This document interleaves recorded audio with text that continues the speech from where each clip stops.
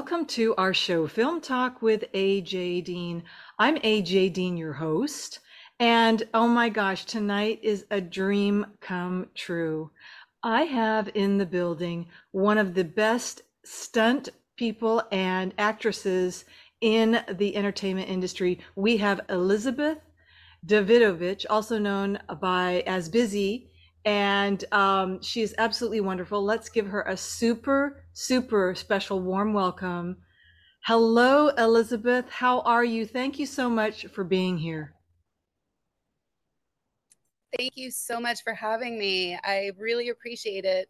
Um, I'm doing very well, thank you. I am on East Coast time, so if I seem a little bit sleepy, a little bit tired, that's why. That's my Oh, excuse. okay, wonderful. Well, we'll try to wrap it up and not be too long so we can respect your time. And again, I want to thank you so much for being here. And also, I want to give a special shout out and thank you to Yvette Vargas from New Hollywood. I want to say thank you, Yvette, for introducing us to Elizabeth Davidovich. She is amazing. And isn't that right, Elizabeth? Yeah, definitely. Well, I appreciate that. And yes, thank you, Yvette. It's just been such an amazing group of people to connect with, and AJ is just one of them. So I'm very, very grateful. Thank you so much. Well, you are such a class act. Can I say that to start the show? And you are so important and you've had an incredible career. I want to share with everybody how wonderful all the things that you have done. You've done stunts. We're going to talk about that. And you've had prosthetics and makeup, especially like in The Walking Dead, which is on now, the poster here. And you've got a lot of wonderful stories, as well as we've got the poster, The Immortal Life of Henrietta Lacks. So please take it away, Busy, and tell us some stories about these great, great film productions.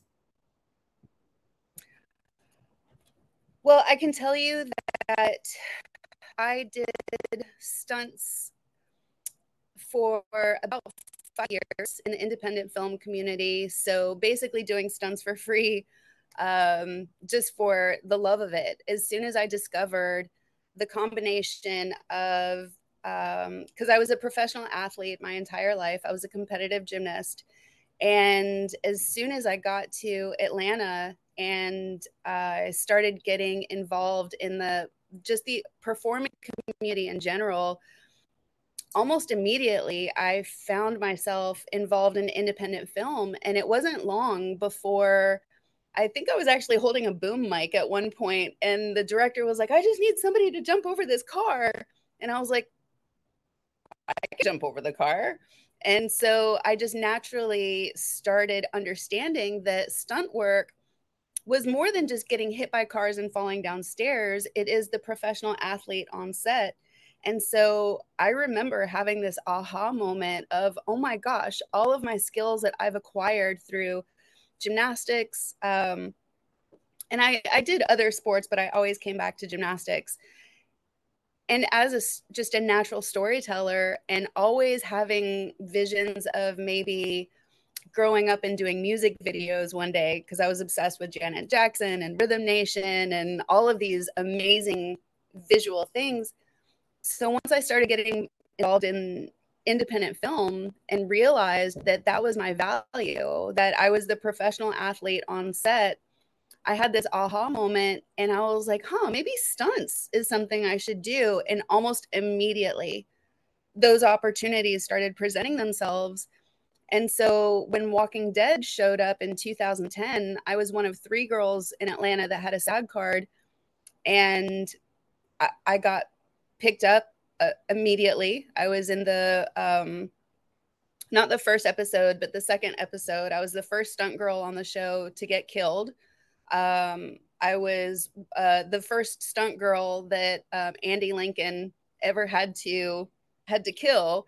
And so we had this crazy moment where the first time that he jumps out of the tank and sees this just horde of zombies for the first time, I'm the first girl that he shoots in the face. And so on the very first take, he came, and we all know that when you're shooting a gun on set, you point offline. You never point directly. There's no need. So he accidentally pointed the gun right in my face. And that was one of my first experiences actually having, and of course, it's a blank, it only had a quarter load. But I remember tasting the gunpowder. It was at that close range. So people give me credit for this amazing reaction. I'm like, that was not acting. I was genuinely shot in the face, natural reaction. And of course, after the scene cut, he runs to me and he was like, "Oh my God, I'm so sorry. I know I'm not supposed to do that." It was just so real. And so that was like my first day on Walking Dead. It was it, epic is really the only word that I can think of. And so after that, I was like, okay, stunts is this is going to be interesting. It's way more than what I expected, and I very quickly learned that you develop strong relationships with every single department. So sitting in the makeup chair and having those amazing prosthetics put on, it's it's such a process, and it was so intense that the first time I was ever dressed as a walker, and the first time I went to the bathroom, I actually, when I looked in the mirror, I scared myself because I was so not used to seeing something that detailed, that real. I mean, it was the makeup on that show. I mean, I don't need to tell the fans, absolutely top notch, best in the business. So having an opportunity to start my career with just some of the most talented people in the industry really set my standards high. And so every project that I've worked on since, I have these very, very high standards, very, very high expectations. And I bring that to whatever project I'm working on, regardless of the budget, regardless of who, if there's big names or not. It's that level of commitment, that level of passion. And that's the one thing that has been consistent from all the no budget freebies to, the biggest budget projects. But Walking Dead was my rite of passage, you could say. Absolutely amazing. And I have a picture here of you in full zombie attire, and I just love it. Look at, you're absolutely right. They transform us into something, well, it's just absolutely magical. And I love that you got that high standard, top class, like you mentioned, top notch. That's with the pros, and that's who you are, Busy. And that's why it's so wonderful to celebrate beautiful hearts like you, because you are the integral part of the entertainment industry. You keep the wheel running in the very best way. And so I'm so proud of you. Now, how long did it take for this? Did it take hours and hours for this? This particular makeup that we're looking at was about an hour and a half. Um, and the only reason that it wasn't longer, because in the first few seasons, they still used my real hair. So this was before we had to do like bald caps and extensive makeup that was like with bone showing. So these initial makeups, on average, an hour and a half to 2 hours. Wow, this is thrilling. And I want to say, everybody, everyone knows The Walking Dead. It's just how wonderful to be a part of that great production, Busy.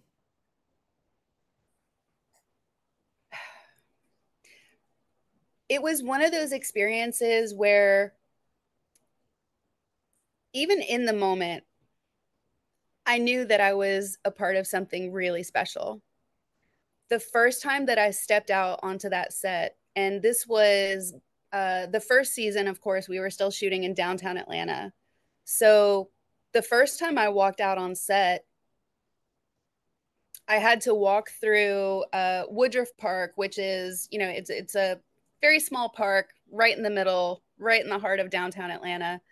And I had already had my zombie lenses put in, so I needed help making my way to set because it's your vision is definitely a little obscured when you've got the lenses in. Um, so I was literally being like, you know, my handheld walking through Woodruff Park, and I just remember feeling everyone's attention turning and like, oh my God, what is that? And then when I actually made it out onto set, there was about 8 square blocks that was dressed as if it was the apocalypse.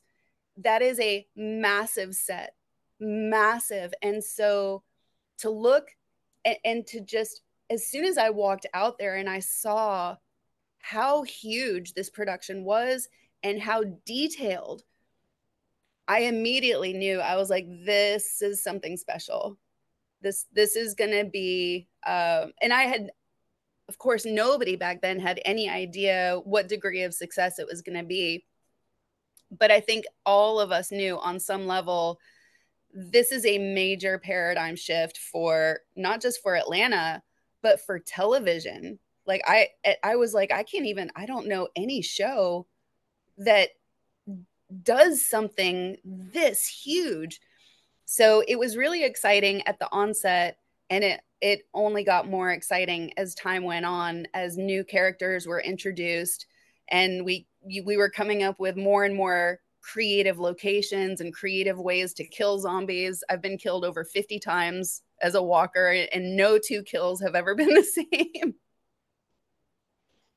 Isn't that something? And when when everyone was looking at you, um, that's because the makeup was done so well. And I bet did you feel comfortable when you got on with all the other zombies?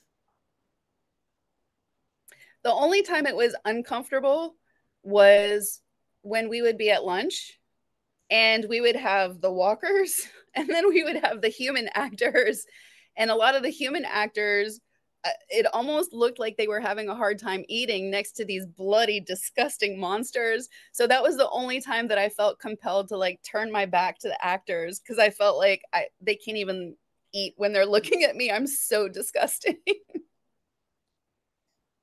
Yes, and So that's a amazing. And wonderful confidence that you have that you've done that and gone through the experience.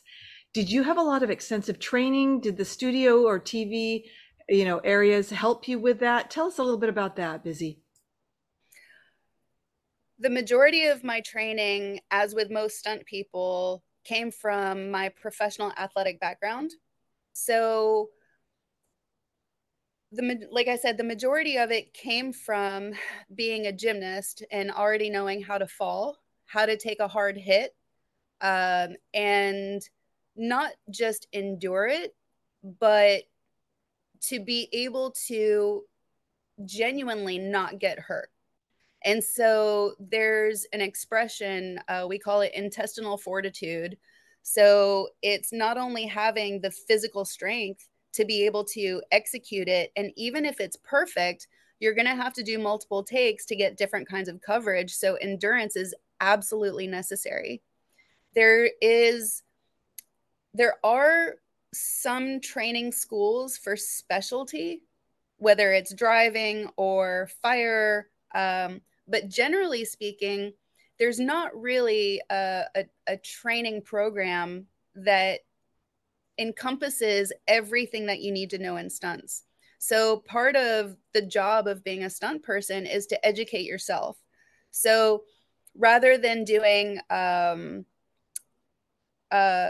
like I actually took fight classes and then learned how to adapt those techniques for film. And that's probably a terrible example because of all the things that I do, fights are by far the worst. I have too much ballet training, so I stand up too tall. And but I do know, like I said, how to take a hard hit. I know how to maintain my energy level so that I can replicate that same action over and over again.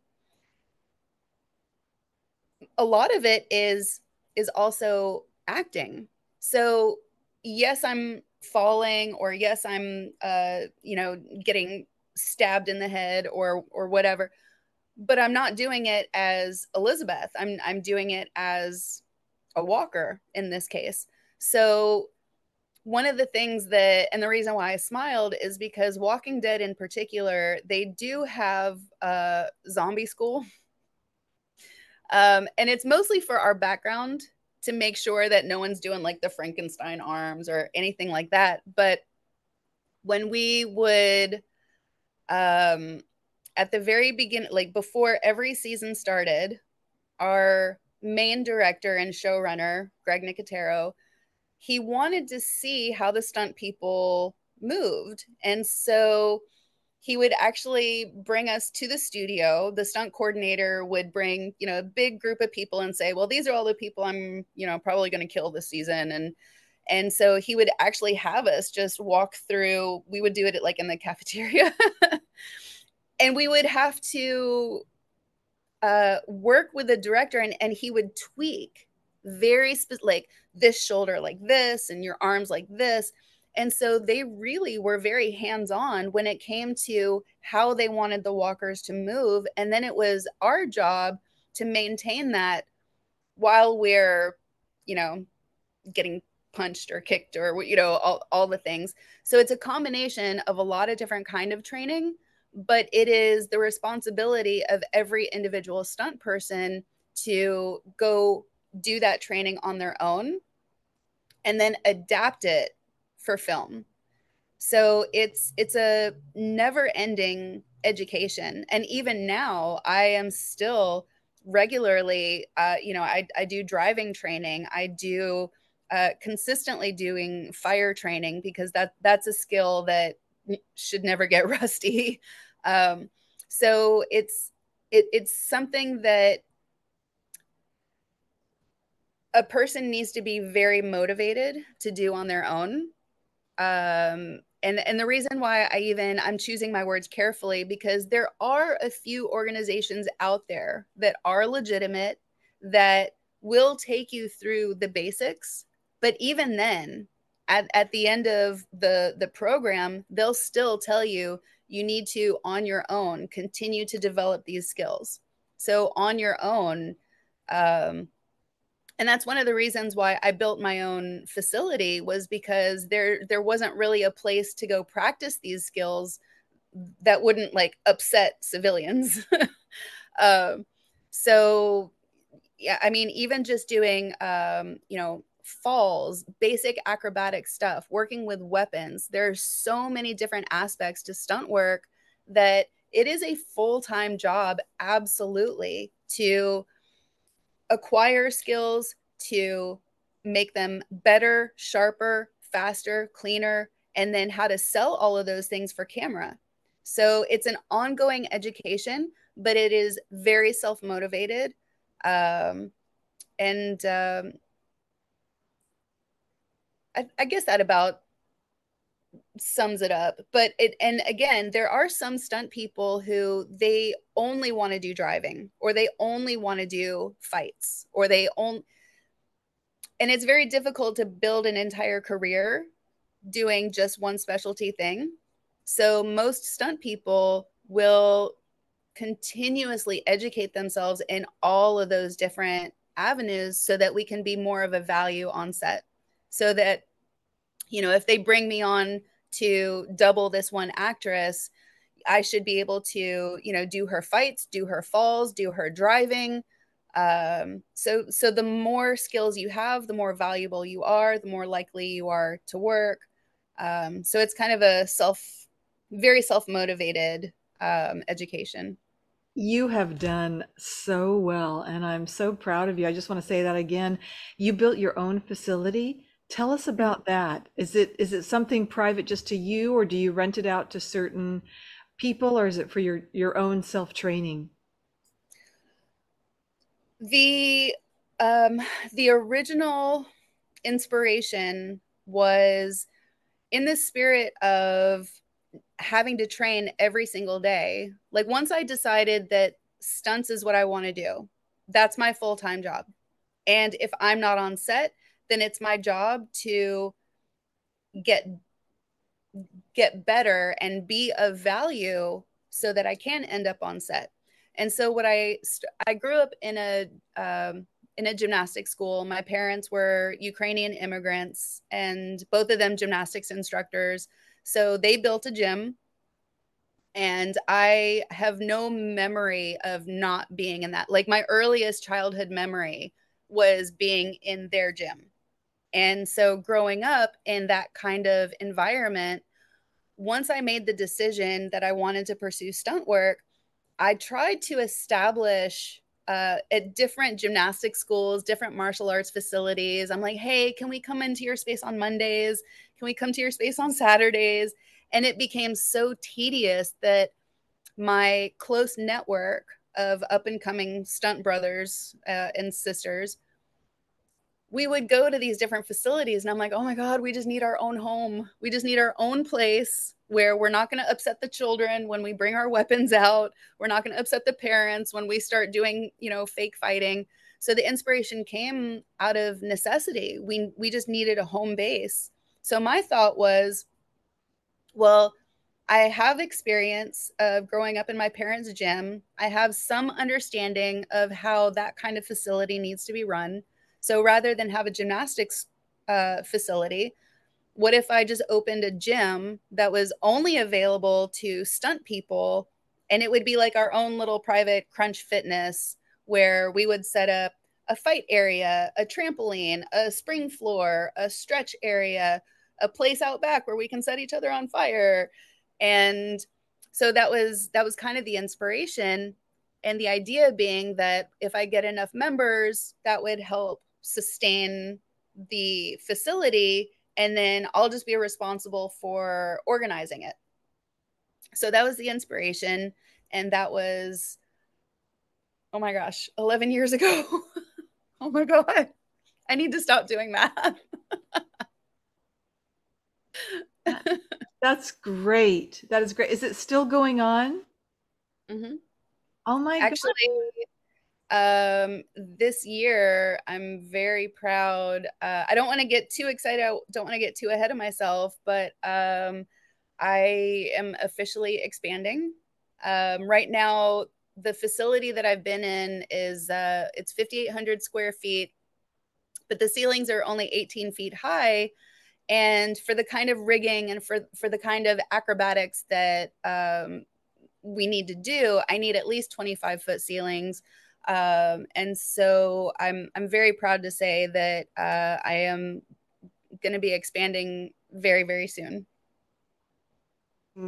Amazing, Elizabeth, and congratulations, and so well deserved because you put so many years into it. And I just want to say bravo on being a gymnast and already having those skills. That was a blessing. You're such a gift because you're so skilled, you're so talented in a variety of different stunts. And then as well, you've got the bonus because you're a great actress. I mean, it just falls into place, doesn't it? That's how I'm seeing your story. It's a beautiful story. I appreciate you so much. Thank you for that. I I definitely look at acting as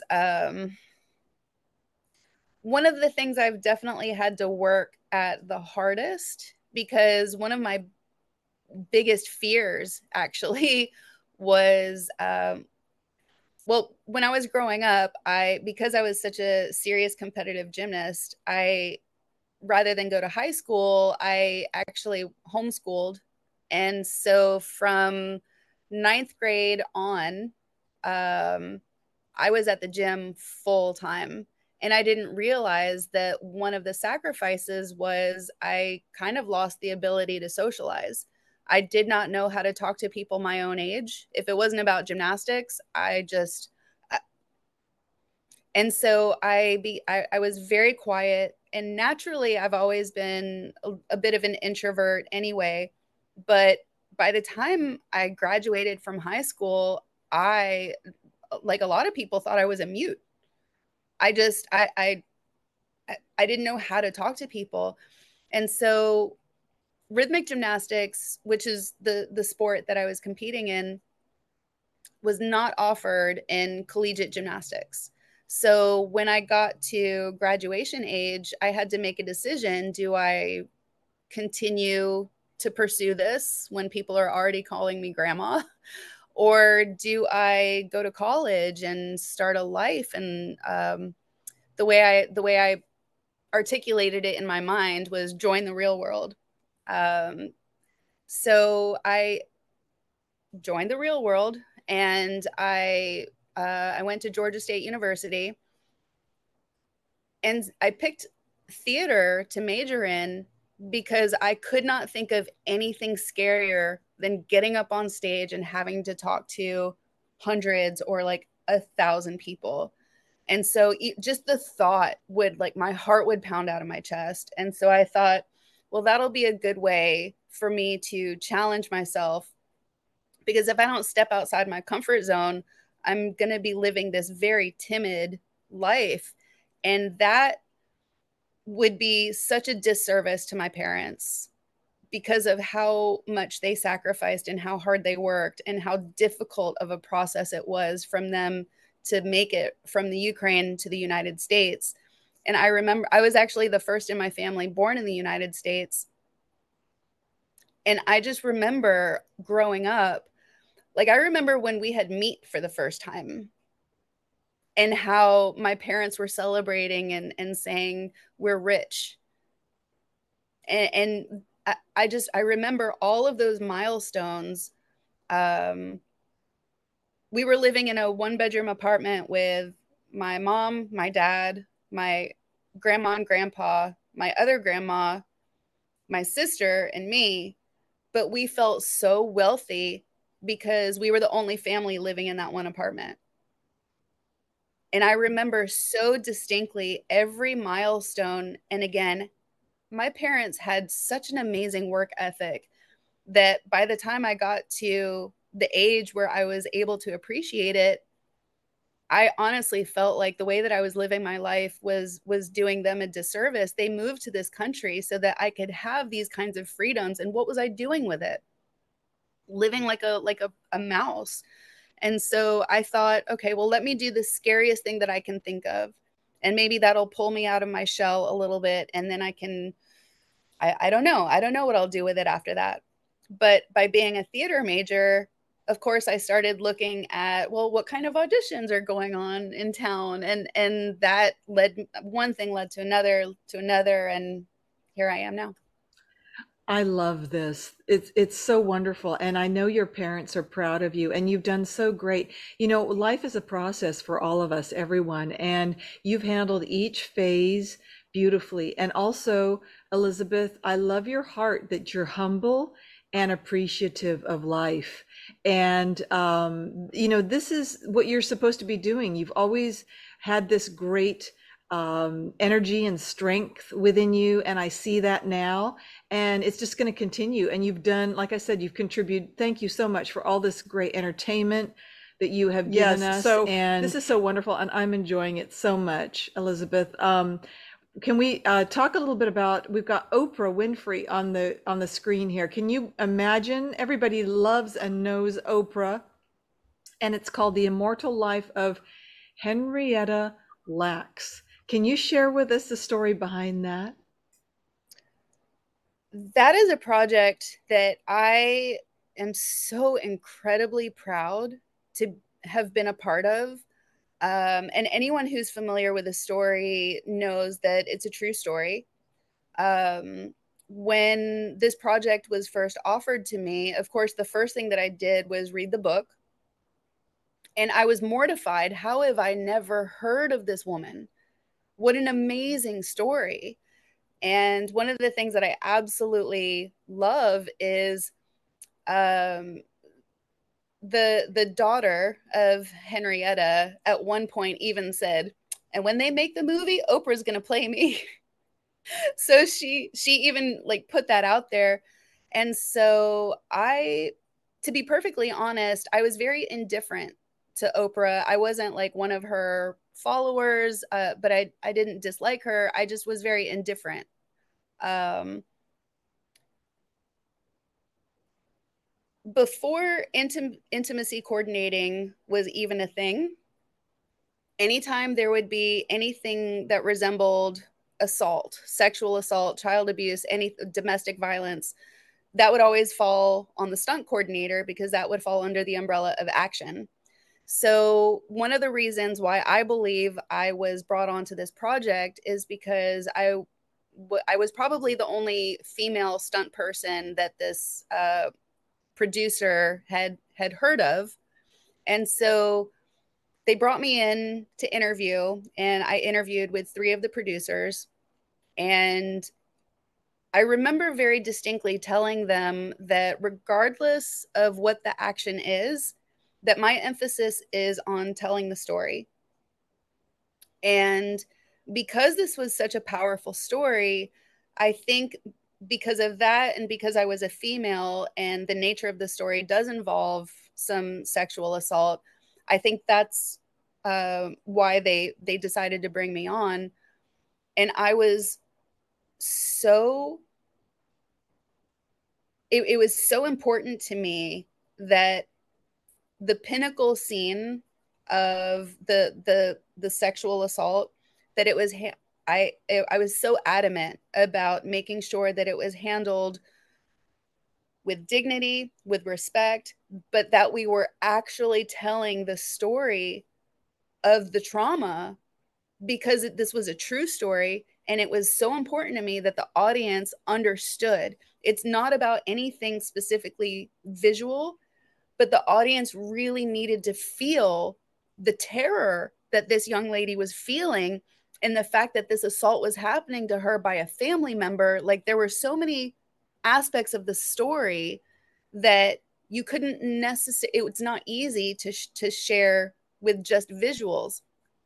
So one of the things that I asked for was a full rehearsal day, the day before filming, just privately with that actress and that actor, making absolutely sure that they were comfortable with each other, that they were comfortable with and the choreography was so specific. Every button ripping, every hand, every single moment of it was choreographed very specifically so that the camera would follow and capture those moments, to build up that sense of anxiety, to build up that sense of helplessness.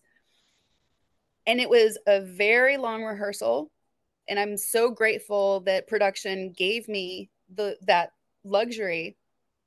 And the director at one point came in towards the end of rehearsal, and I remember making sure, that he was happy with what it is that we were doing.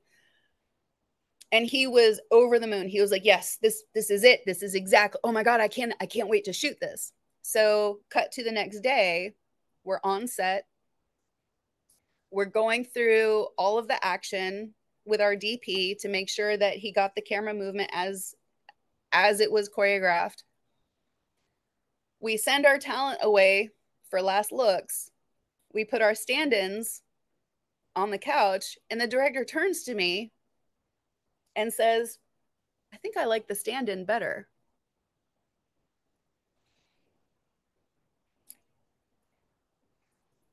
My heart sank. I was like, "But I did this rehearsal for hours and hours and hours. This actor was so dialed in, and you want me to switch him out at the last minute?" But we do what the directors ask, right?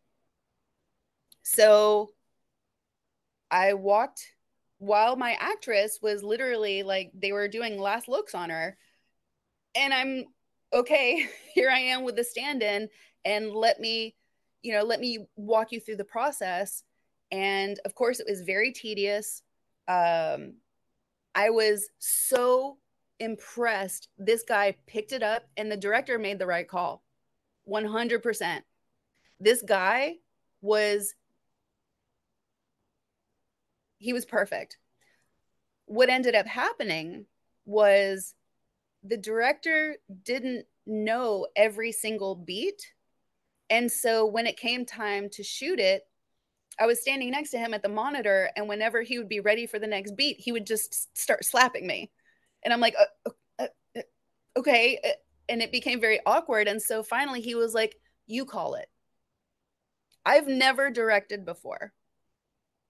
And so to be put in a position where the director turns to me and says, "You call it." Okay, here we go. So I was laser focused. My actors were absolutely tremendous. My DP was a rock star. And I had no idea that Miss Oprah had walked in and was watching the whole thing.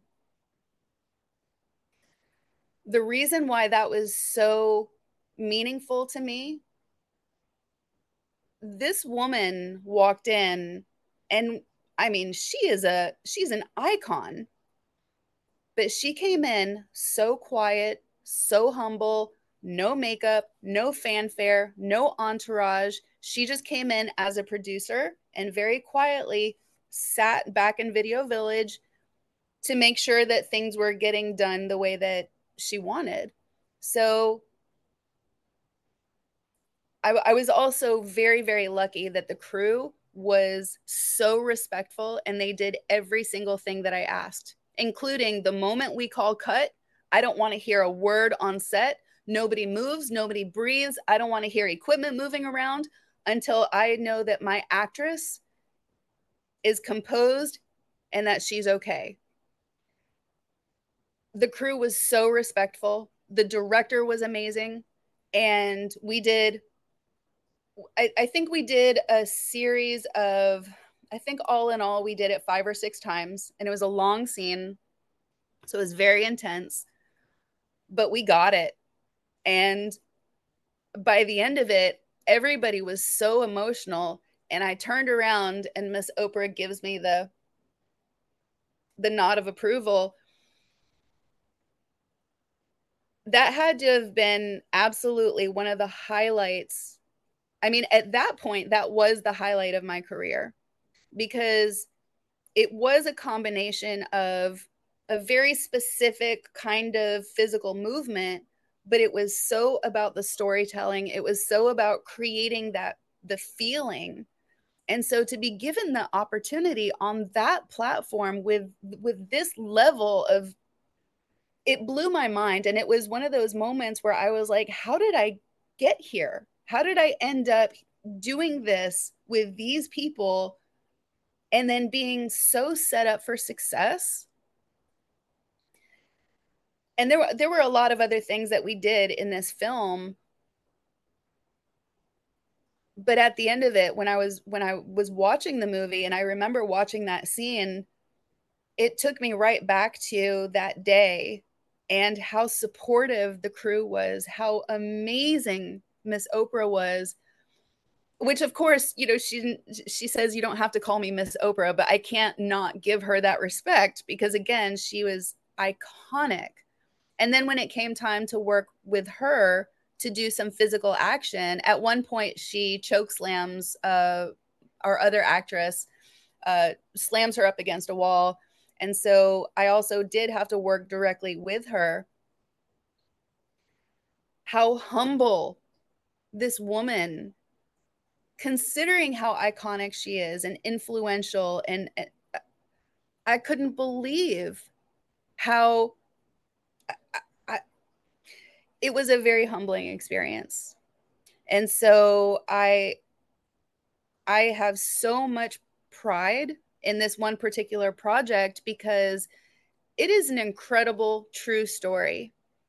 And a lot of people are going to only know this story through the film. And so having any association with it, that absolutely is one of the things that I am the most proud of. Just absolutely amazing. What an honor and what an incredible memory and experience. It's really a once in a lifetime uh, opportunity, like you said. And I'm just so thankful you had that chance. I love Oprah. I know so many people love Oprah. We respect her so much. We love her and adore her. She is incredible. She's amazing. And for you to get the chance to work with her, my oh my, what an absolute dream come true.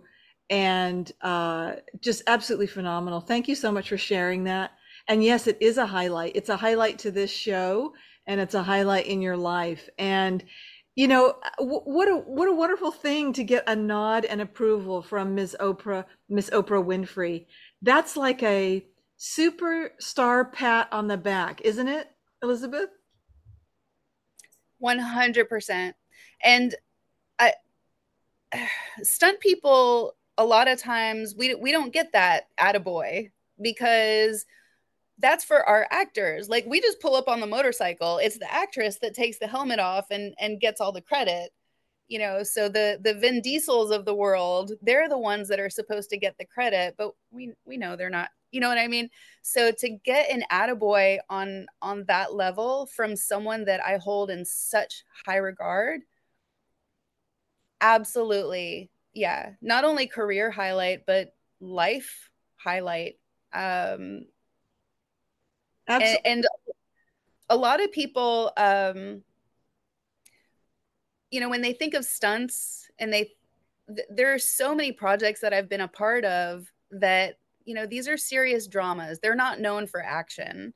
And, but I'm more than fine with that because just the little bit that I contributed mattered. And so that's enough for me to say I contributed, even if it was just for a few seconds, just in this, one scene here and a 2 seconds here, but it made the difference and it helped tell the story. Hmm. That's enough for me. Yes, I love it. And I want to recommend everybody to check out The Walking Dead if you haven't seen it. It's incredible. And also The Immortal Life of Henrietta Lacks. And is that still on HBO or they can just Google it, right, Elizabeth? Yes. Yeah. Wonderful. Okay, speaking of doubles, I've got another picture here I want to put on the screen. You've got these are great, great photos. And look at the wardrobe and even down to the tattoo on the second picture. Such attention to detail. You covered all bases. Tell us about these two great photos, Elizabeth. Well, the more familiar face, Miss Molly Shannon, I doubled her on a really goofy movie called Scary Movie 5. Um, I it's it was ridiculous as we were filming it and we knew it. But one of the executive producers was one of the creators of Airplane, one of the most iconic comedies of all time. And so being in a position where I'm doubling for an actress who is known for physical comedy, one of the stunts that I got to do for her, the scene in the movie is the joke is she's got she's got a neck brace, she's got one leg in a cast, she's on crutches, and she does this really ridiculous pratfall into a bunch of flats that are like 20 feet high, and so these flats like are collapsing on her. Really, really goofy. Being able to make her laugh, being able to make those guys from Airplane laugh. I remember being underneath those flats and hearing people go, "Oh my god, is she okay? Like is she giving the thumbs up? Is she okay?" And I'm under there just giggling because yes, of course, I mean, it hurts, but whatever, that's my job. But to hear them laughing, I wanted to go again. I wanted to do it again and again and again. And I've never been one of those people to ask for a photo with my actress. Molly actually came to me and asked. I think she gave the phone to like one of our wardrobe people, but she was like, "Can you get a picture of me with my stunt double?" And I just remember thinking, "Oh my god!" Like, yes, yeah, I would love to take a picture with you. Um, and yeah, to be able to do something to make her laugh, considering how much laughter she's brought to me and my family, she has to be one of the most gracious and one of the most amazing actresses that I've ever had the pleasure of calling my acting double. Incredible. And look how happy you both are. She's so happy with your performance and that you're her double, and you're just having a wonderful time as well. And again, there's that kudos, that great dynamic and chemistry when you're on set. What a beautiful feeling. You've had that a lot. And is that important? That's important, isn't it? To have that camaraderie with the actors and the crew. I mean, it sounds like so much fun. You made them laugh and you were in your element. I wish it was always like that. There have definitely been occasions where I show up on set and my actress looks me up and down and either is unhappy for whatever reason. I remember I showed up one time and my actress literally looked me up and down and went straight to the producer. Um, Sorry, I skipped a part. She looks me up and down. Who are you? And I'm like, oh, I'm your stunt double. My name's Elizabeth, and I'm here to, support you and just help you with whatever you need. She turns around and goes straight to the producer and says, Elizabeth said that she'll do all my nude scenes. Oh my. So there yeah, there have definitely been times where I've either been, kind of exploited, or my actress doesn't like my figure, or thinks that my figure is nicer than hers, but for whatever reason, there have absolutely been times where it has not gone very well, and it reads in the final product. And so I do always go out of my way to try to make myself available. Um, and what I've learned is the more talented and uh, yeah, the more talented and professional the actress is, the better we get along. It's usually just the insecure ones that I've had issues with. So, for the most part, I've been very, very lucky in that I've worked for some amazing talent. The other young lady that is in the photo, that's Francesca Eastwood. That's Clint Eastwood's daughter. And what a talent. And to be honest, I had never really heard of her until I showed up on set and we met. And she had a lot of action. It was all about a bank robbery, and so there's gunplay. There's all sorts of just running, falling down the stairs, um, and she liked, that I had muscles, and so that was one of the first times that I had an actress that tried to look like me, as well as me going through the works and trying to look like her. So it was this really beautiful symbiotic relationship, and I feel like it reads in the final product, because there are times where I'm like, wait, was that me or was that Francesca?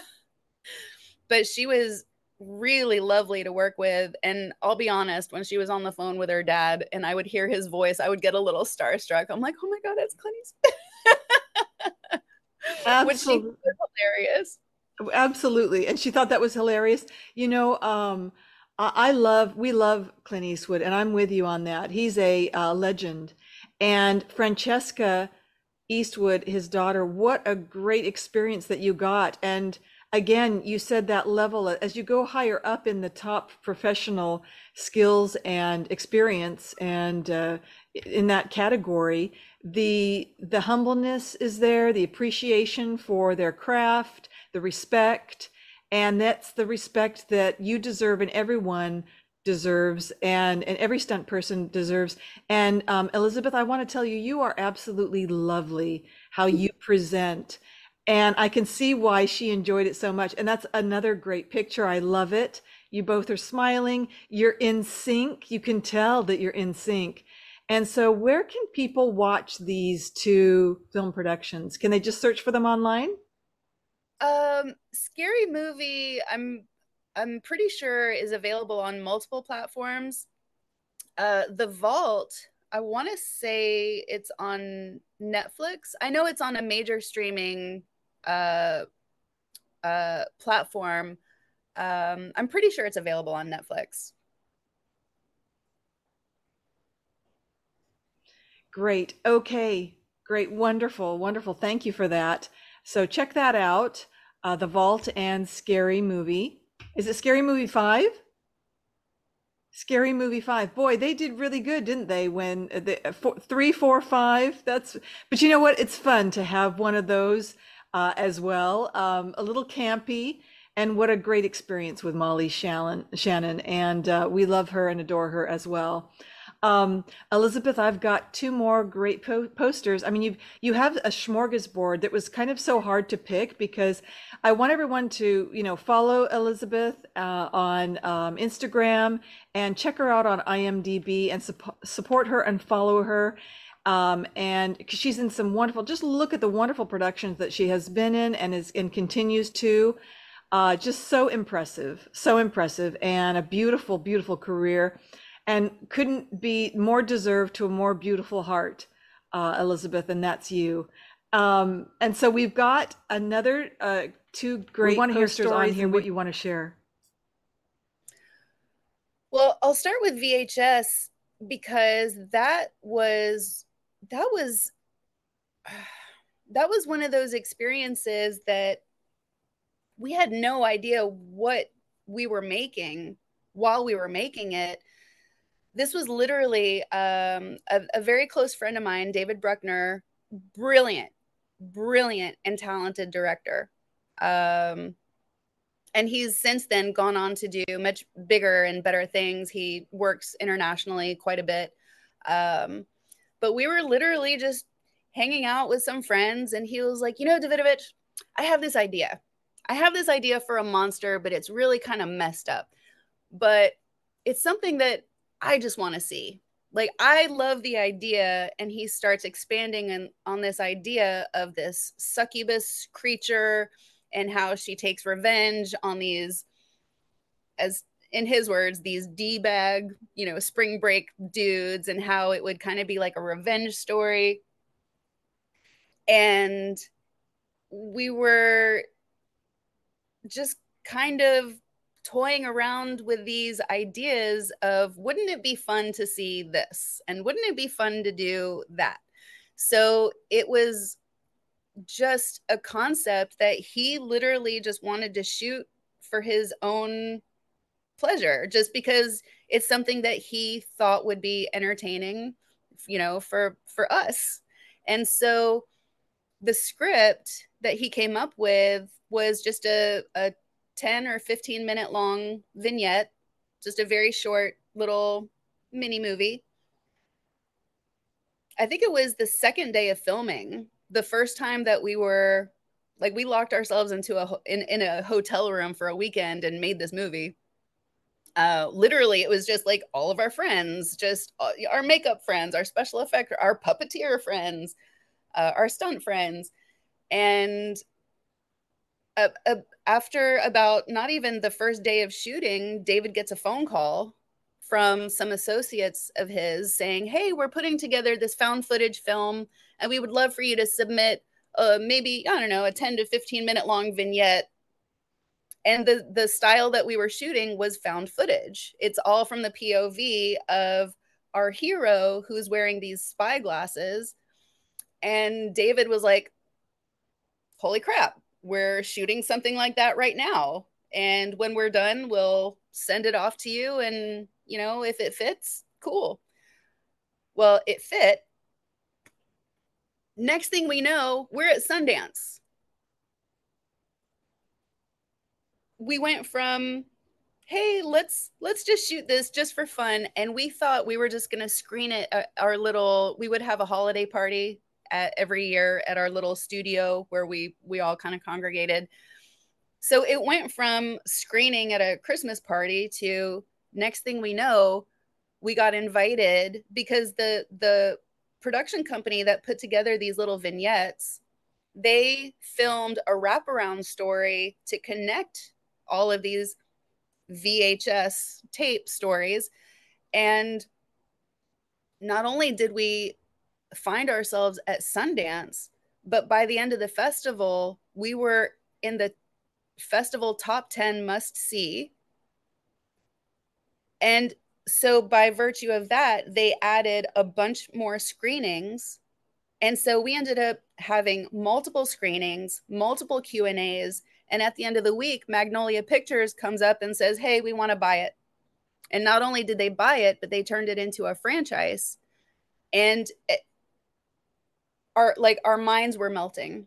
How and I attribute the success to never not once did we ever try to imagine or think of what does the audience want to see. We made this movie for us. We thought that it would be entertaining and amusing and disturbing, and it was something that we wanted to see.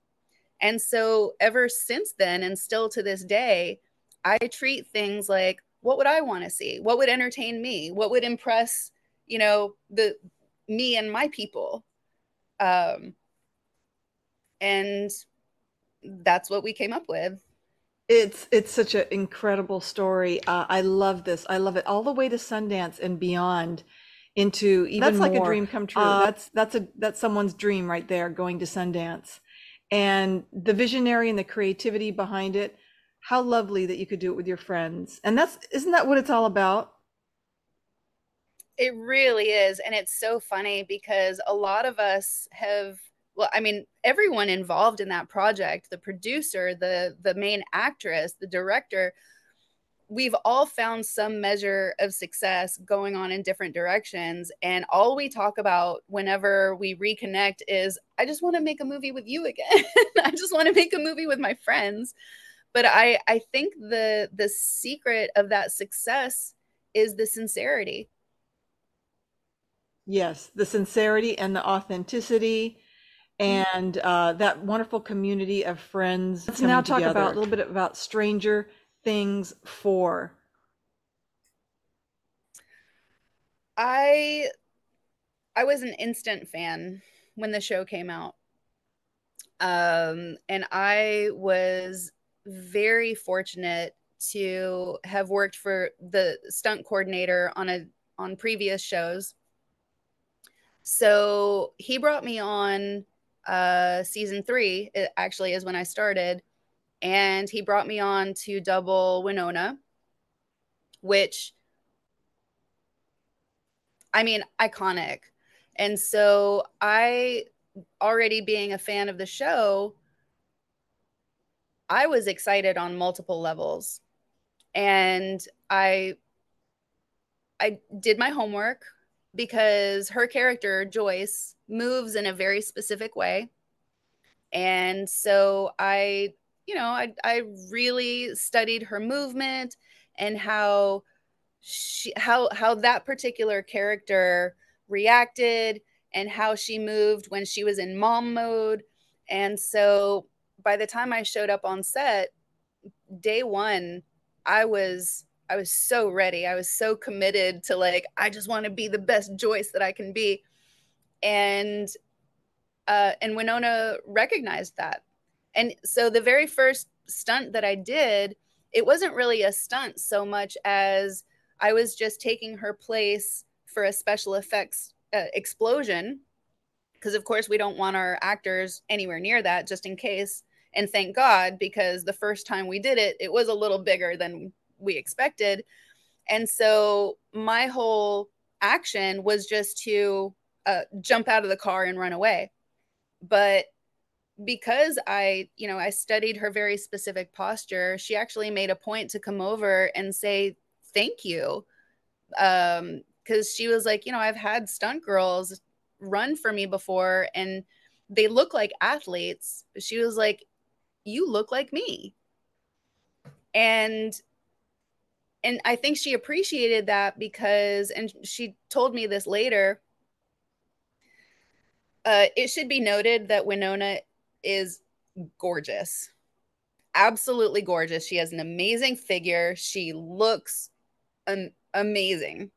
She goes out of her way to make the mom character not gorgeous. So that posture is very purposeful. The hair, like, she goes out of her way to make sure that the wardrobe is not flattering, that it's very mom like. Um, and so, and it's funny because like she has to work to not be gorgeous. And so the character moving in a way that isn't necessarily like, because everyone wants to be the superhero and everyone wants to be sexy and glamorous, but that's not Joyce. And so I'm more than willing to have the, not sexy wig and the flannel shirts and the old Reeboks. I was more than okay with that. I had so much fun studying her and how she moved. And it got to the point where, whether they needed me or not, if Winona had the option of using me, she would say, Liz got it. And she would go and just sit in the monitor and watch. And I can't tell you how gracious she is. She's one of the few actresses that she was like, thank you for doing that.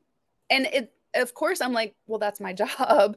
But the fact that she's thanking me because she sees, like, there's a couple of scenes where these squibs are going off like right over my head and to simulate like bullets. And so all of these sparks, and she, she really, really appreciated that I was willing to put my physicality at risk to help tell this story. Um, I'd never had an actress thank me for taking her place and for making it safe for her and making myself available, even if I wasn't on camera. I remember there was one set where the there were a couple of levels to the set and everything was metal. And so our David Harbour was doing a fight with somebody else, and I was not on camera. I'm in the scene, but I wasn't on camera. But I took it upon myself to just be there because this one level, it was very easy to step off. And sure enough, one of our makeup artists, she was doing last looks, and she uh, almost fell because she just didn't see this step. And I happened to be there and I just put my hand on the small of her back and I was like, oh, I got you. I got you. Winona came all the way from Video Village to come over to thank me for being there and for keeping people safe. So to have anybody recognizing that sort of thing is already more than I would expect. I'm genuinely just there. I really didn't want anyone to break an ankle. Everything was metal and just dangerous. But to have the actress, usually they're sitting in their chairs and they're comfortable. And she goes out of her way to say, hey, thank you for doing that. And it's a testament to how gracious she is and how much she cares about all of the cast and all of the crew. She has this natural, maternal, nurturing energy, but she's very quiet. She's very reserved. And so she doesn't have a big presence on set. So when she sees something like that, she'll just very quietly come over and say thank you. And I mean, that just, it thrills me to no end because I have so much respect for what she does and for how long she's been doing it. I So She is absolutely a class act and hands down one of my most favorite actresses that I've ever doubled. And I doubled her for 2 seasons. I'm hoping to go back, definitely hoping to go back. But I've recently, I've paradigm shifted into a lot more stunt coordinating. And so I'm actually, right now, I'm coordinating a TV show with another one on the way. Um, and so I haven't been as available. But I've definitely if Winona calls, I'll drop everything. I'll come running. Yes. Oh my gosh. It's What a so great great to talk to story you about. about all of these wonderful moments in your life, Elizabeth. And, again, I just want to say we celebrate you and we celebrate Winona and all the great productions you've been in and all the great actors. It's truly phenomenal. It really, really is. And I'm gonna bring in two more posters that are just so much fun. We've got Jamie Foxx in Day Shift and the Beanie Bubble. Now, I have to tell you, I met Jamie Foxx one time, and he's such a class act, such a nice guy, and I'm so glad everything, is back to normal. We wish him a lot of blessings, him and his family. So that's a wonderful thing. We want to talk about Day Shift and your experience with on that set, and then the Beanie Bubble. And I want everyone to search for these online and watch them because they're truly entertaining and they're Share great with us your fun. thoughts. I'll start with Day Shift because I was just a stunt player on that one. I did have the great fortune of getting to double Carla. Um, she had several doubles because as a vampire, our director, the brilliant J.J. Perry, stuntman extraordinaire, um, he created a scene where, because we're vampires and we move so quickly, we actually had multiple doubles to simulate. And he would just, with quick camera movement, go from one double to another to make it look like we were vamping as we were beating up Jamie Foxx. So I was thrilled to be involved in that portion of it. And I just cannot say enough nice things about JJ. It was his directorial debut. Um, he was an amazing athlete in his own right, and then amazing stunt coordinator, and then worked his way up to directing. And the energy on that set was incredible. And it trickled down to every single department. It trickled down to every single individual. It was such an incredible, it felt electric on set.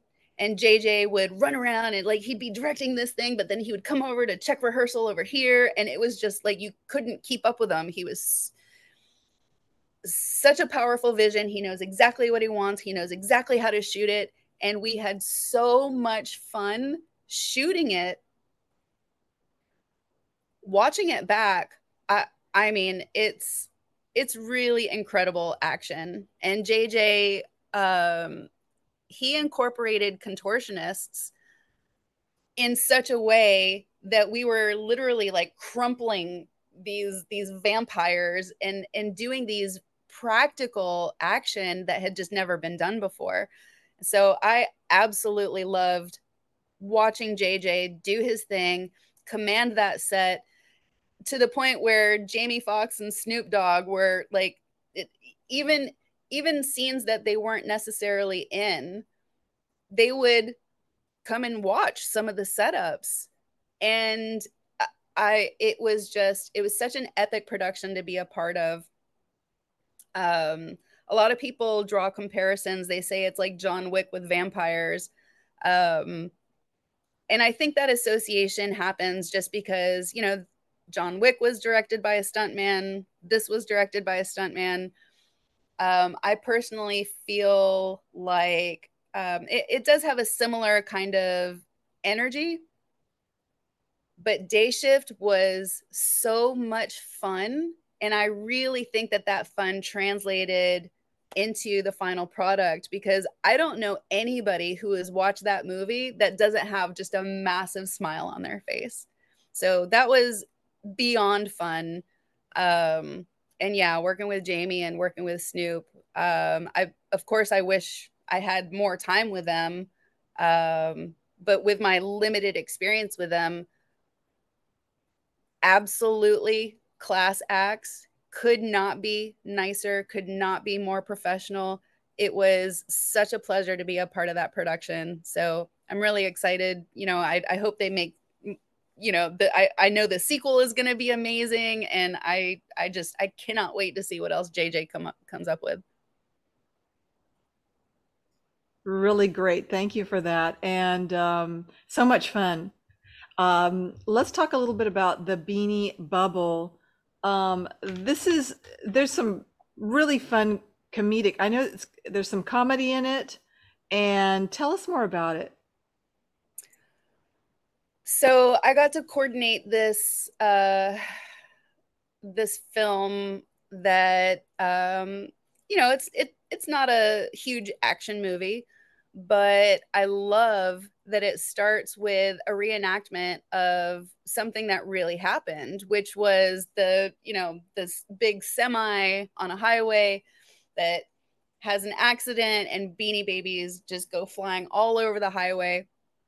And so the very first scene, that was a whole second unit, just what a joy that was to film.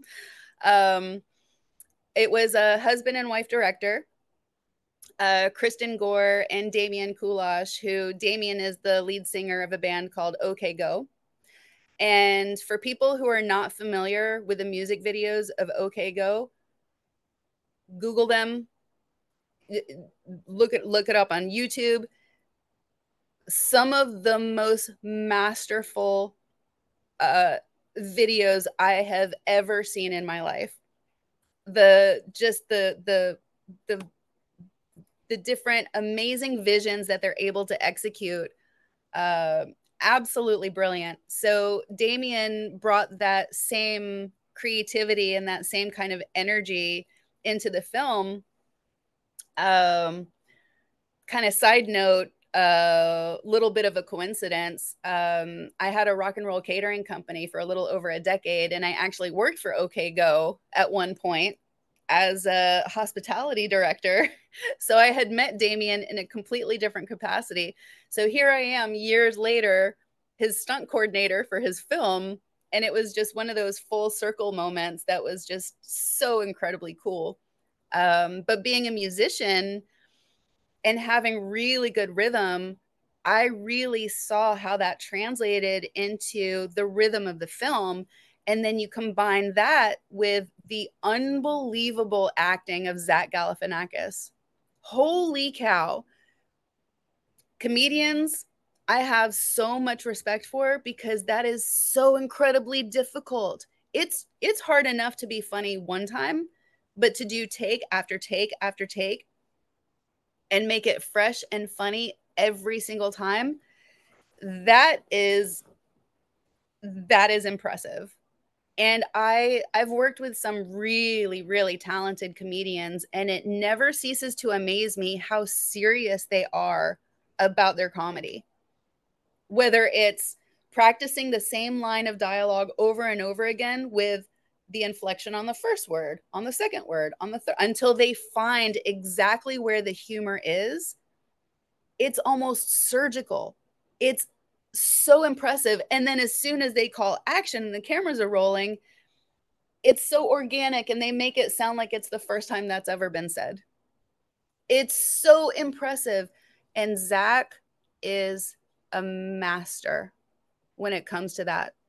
And the number of times that he would just kind of be off in the corner, going over the sides, going over the dialogue, and I hear him kind of like talking to himself and figuring out exactly how he's going to deliver it. That man works hard. And he works so incredibly hard but makes it look effortless. It was such a joy to watch. It was such a joy to even just be a small part of.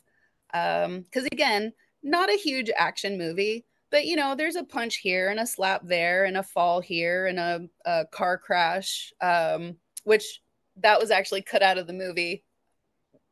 One of the most enjoyable scenes that I've ever gotten to shoot.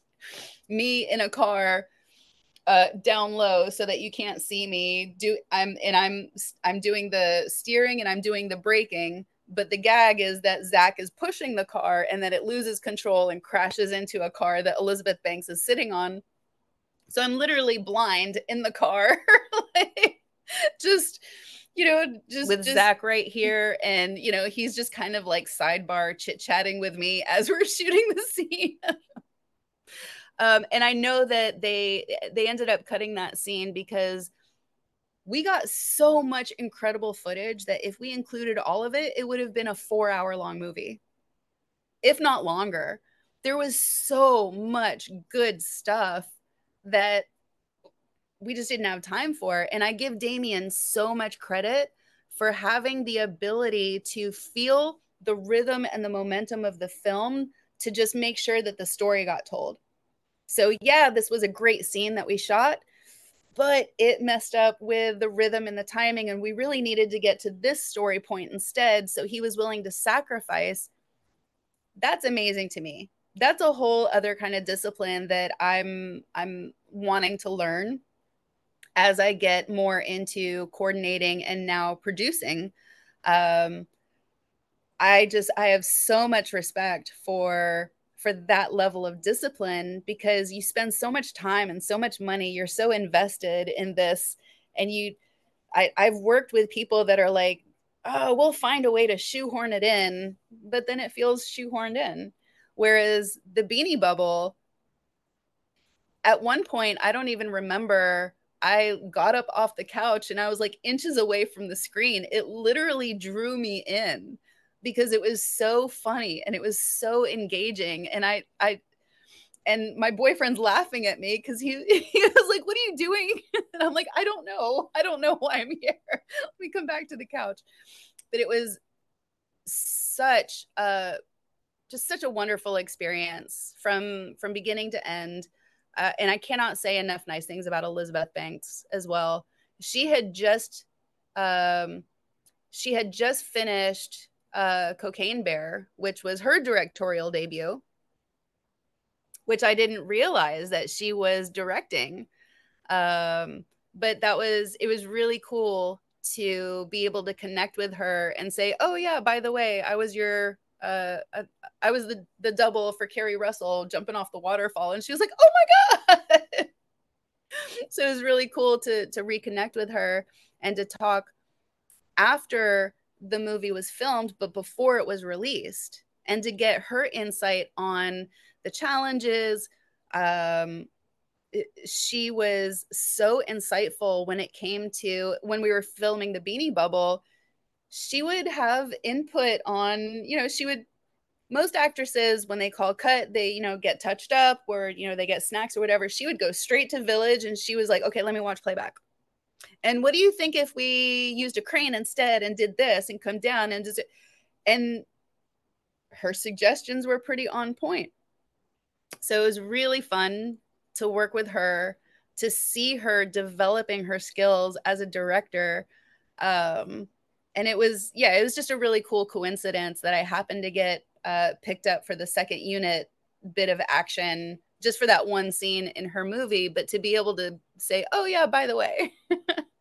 So we had a lot of fun. Liz and Liz on set, we had a lot of fun.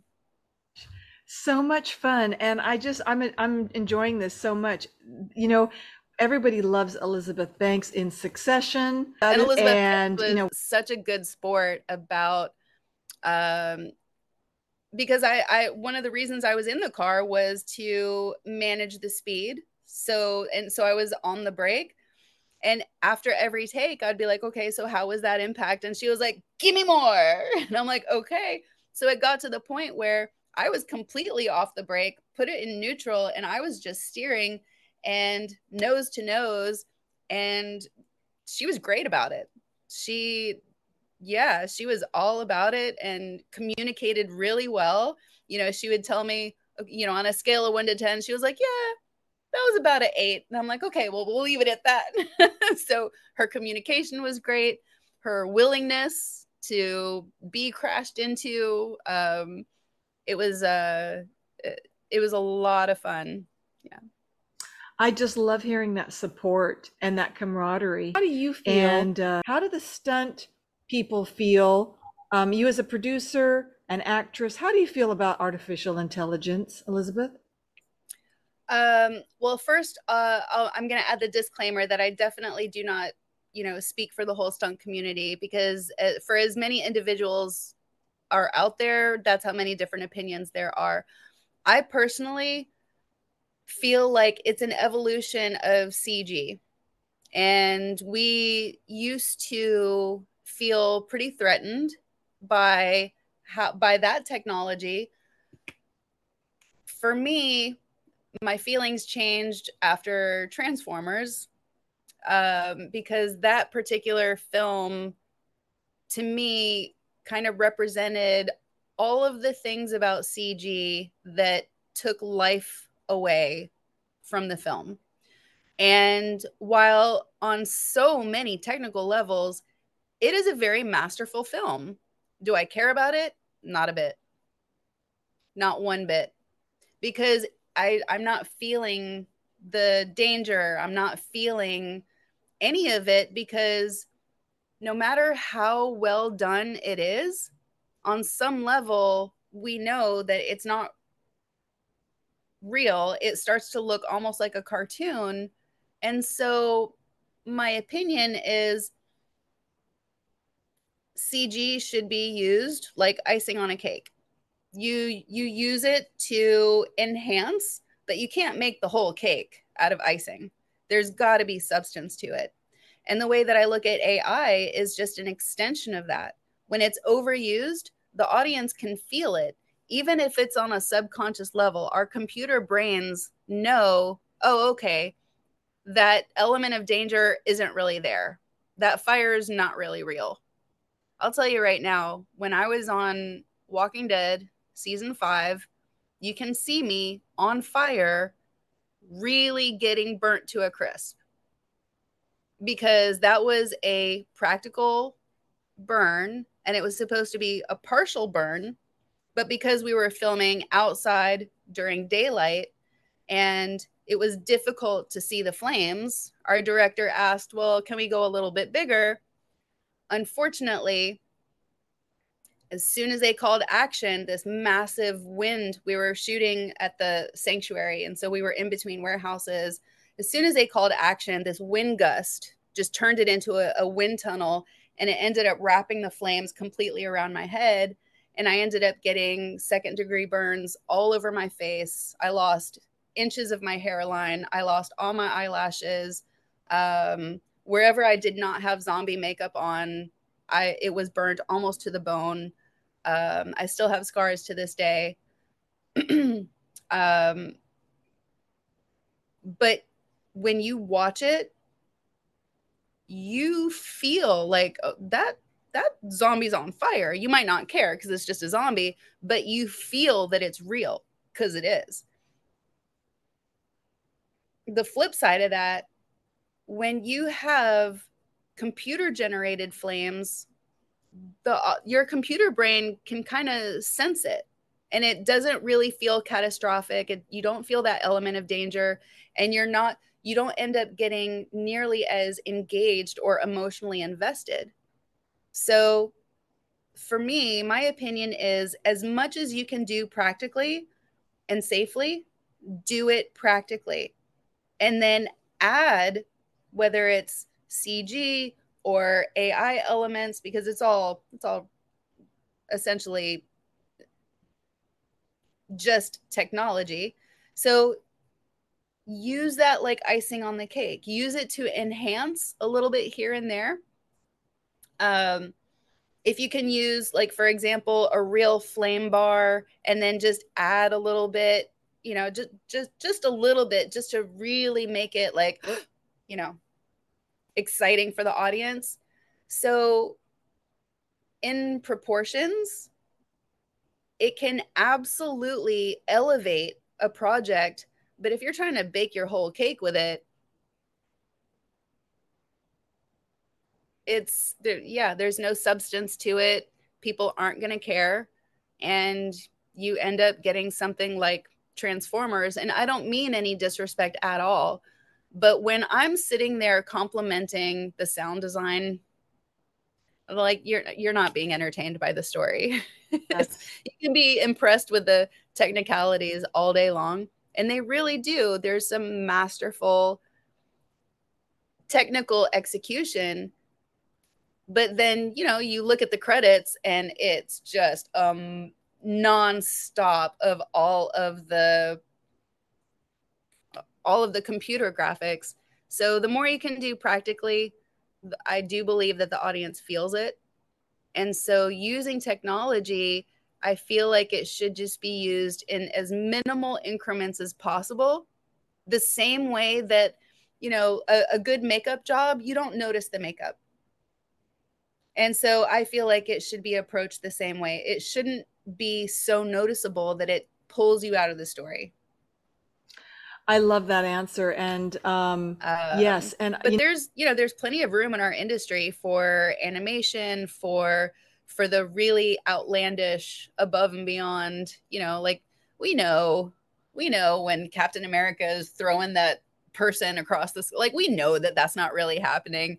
But you know, to some degree, eh, if that's the fantasy story that we want to get lost in, then people will get lost in it.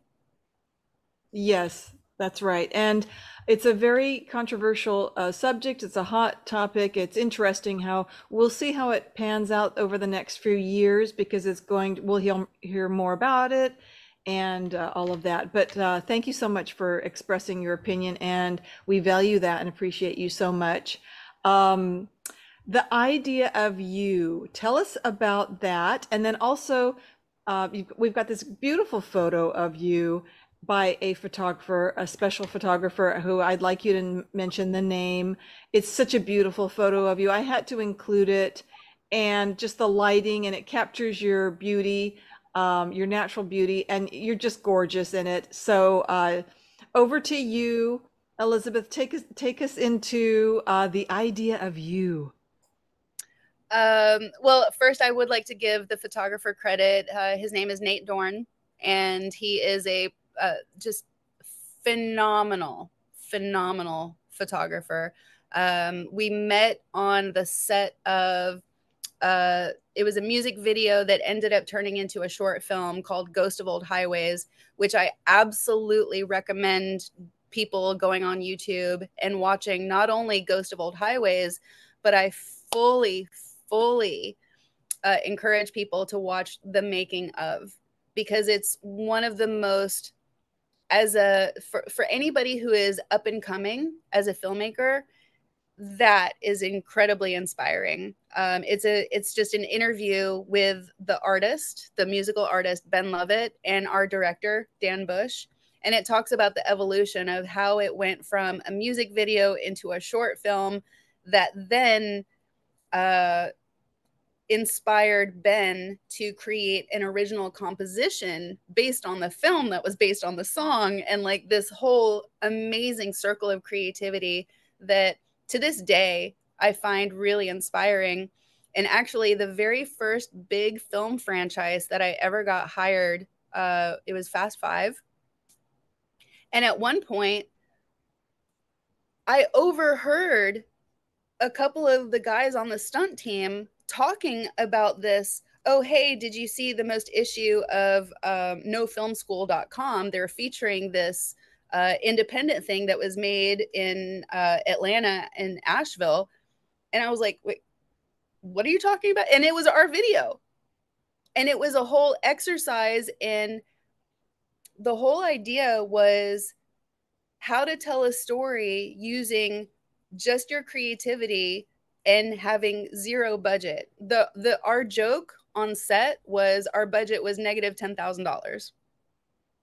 And we were literally like turning our pockets inside out to shoot this music video for Ben, because Ben had donated so many original scores to independent filmmakers in Atlanta that we collectively offered to do music videos for him for free. And so it was just this beautiful relationship, but gorgeous music video. And again, the fact that it in turn inspired Ben to turn around and create an original composition, I definitely recommend watching the making of Ghost of Old Highways, because for people that have no money, sometimes that's a blessing. So I fully recommend it. And Nate Dorn, who was our BTS photographer, has created a whole gallery of artwork that are just stills from that film, and I have a bunch of them hanging up in my gym just because it's gorgeous artwork. But it's also, you know, it's kind of like movie posters, but brilliant, brilliant photographer. And I definitely recommend following him on social media. His pictures are just gorgeous. Um, but The Idea of You, that's a film that I coordinated with Anne Hathaway. And yeah, really lovely, really gracious, very talented. I really enjoyed working with her. Not a huge action film, again, but such a cute story, such a great script. The music is going to be um, it. I can't say enough nice things about it, and I kind of don't want to spoil anything because it's going to come out this summer. But uh, you know, I've really been fortunate to work on a lot of projects. Very few that I'm genuinely excited to see that come out. Like I was really excited for Beanie Bubble to come out, and that did not disappoint. Um, and we did prolong the release of The Idea of You because of the strikes. But it is coming out this summer, and I'm very excited. The acting is just it's they were so lovely and so endearing. Um, it was such a pleasure to shoot. So I'm really looking forward to that Did want coming to out. say is this is amazing, Busy, and also, how did you get to work with Anne Hathaway? I mean, is it her story? Is she the executive producer? How did that come about? Um, she was one of our producers. And I believe the story is loosely based on a real actress and a younger musician. Um, I kind of don't want to say anymore because, you know, for NDA purposes. But I can say that it was loosely based on somewhat of a true story. Um, it was very, very fun to film, um, to to have our love, to watch them coming together. The chemistry on set was so sweet, and there are some very young faces, some very talented, some very, very talented young people. Um, do you remember the film That Thing You Do that Tom Hanks did? It has that same kind of great soundtrack, really youthful energy, really, really cute love story. And yeah, I think that's about as much as I can say without giving away any more of the story. Um, but Anne was incredibly gracious to work with, and even though she was one of the producers, she was not heavy-handed at all.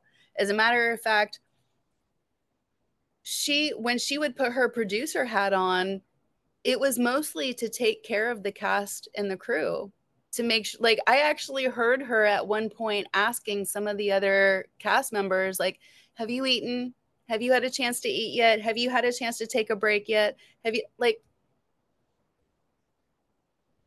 incredibly sweet, incredibly gracious, completely opposite of some experiences where I see producers walking around going, why are we spending money on that, and why is that person here? So completely opposite.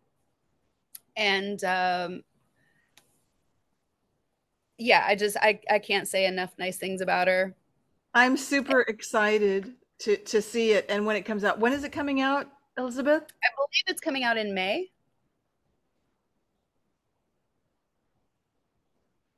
Okay, so we'll look for that this summer. I'm thrilled that you got to work on this. The Idea of You. Check it out, everybody, on IMDb, and look for it this summer in May. And again, this has been so wonderful. You're such a great guest, and I could go on and on talking to you because You are a delight in every way, Elizabeth. And, we're friends for life. I want you to know I'm here for you every step of the way. I'd love to be able to keep in contact with you as well. I'm just so proud of you. My sister, my fellow sister, you're doing awesome. And I did want to ask, we have to start wrapping it up soon. And we're going to do our heart messages before we close the show. But I did want to ask you, do you want to give a special shout out to anybody, or a thank you, or any kind of acknowledgement that you would like to share? Over to you, Elizabeth. Actually, at the risk of sounding like I'm receiving some kind of award, I genuinely want to thank my family, and especially my significant other, Daniel. Um, it's so incredibly difficult. Um, there was a show that I did. It was a superhero show, Naomi, that was so labor intensive that my family, like, they didn't see me for months. From August to end of January, February, it was so labor intensive because for people who work in television, you know that you're prepping one one episode while you're shooting another, and then it's just nonstop work. And so it was really, really difficult for my family because I mean, for my mom, she's worried that I'm not eating. For my dad, he's worried that I'm not sleeping, for to not see my boyfriend for so long. It was extremely difficult. It was very taxing on everybody. So more than anything else, I'm so incredibly grateful to have their full support. Otherwise, I wouldn't be able to do it and feel good about it.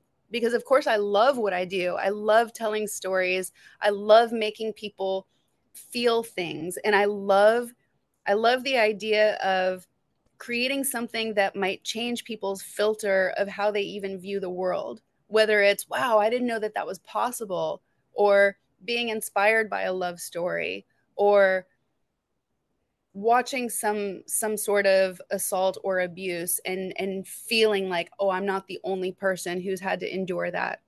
So making people feel things, and then,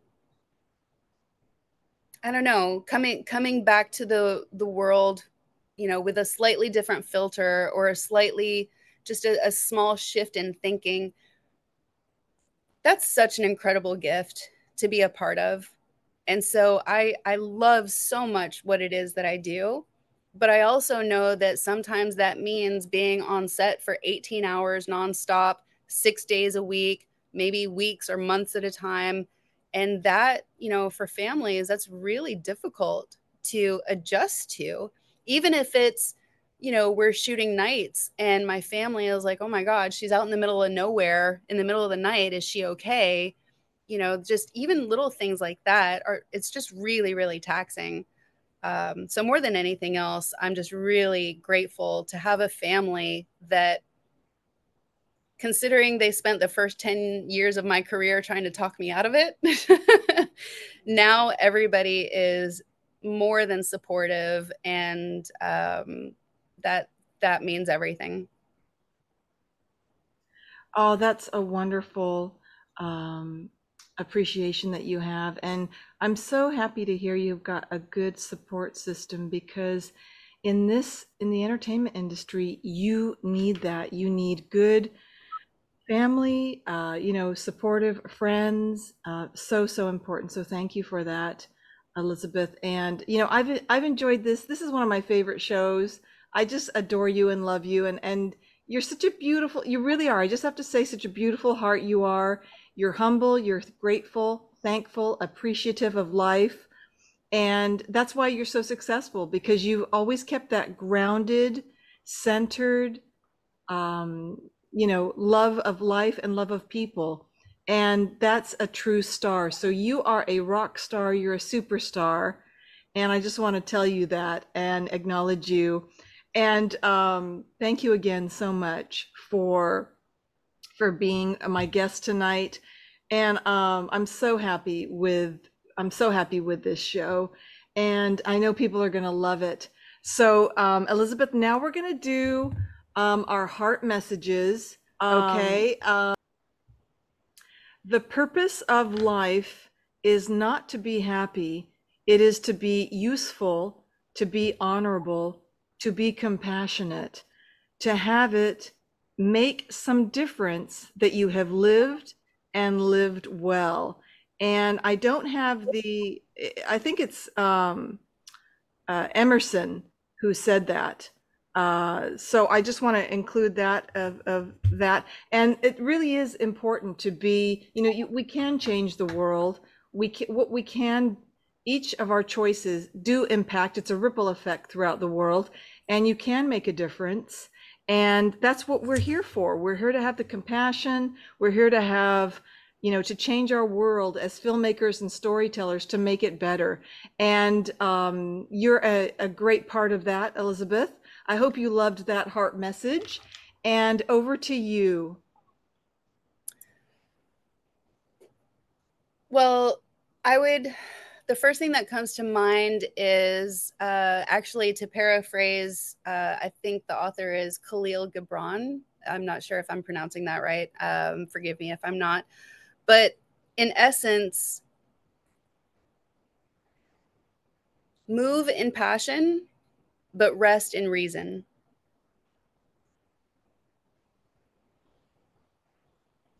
Wow, I love what does it mean to you? To me, it means that when I'm moving through life, that I'm moving with emotion, but when I'm resting, I'm grounded in reality. And every action that I take is comes from a foundation of logic and reason. I'm a very emotional person, and I think that's one of the things that makes me a good artist. I'm highly sensitive, uh, maybe to a fault. But I've definitely embraced that sensitivity because I do think that that's what makes me aware of the subtle things that make me a good artist. But as emotional as I might get, I have to stay grounded. And so in order to stay grounded, I am tethered to reality. And that's being very logical.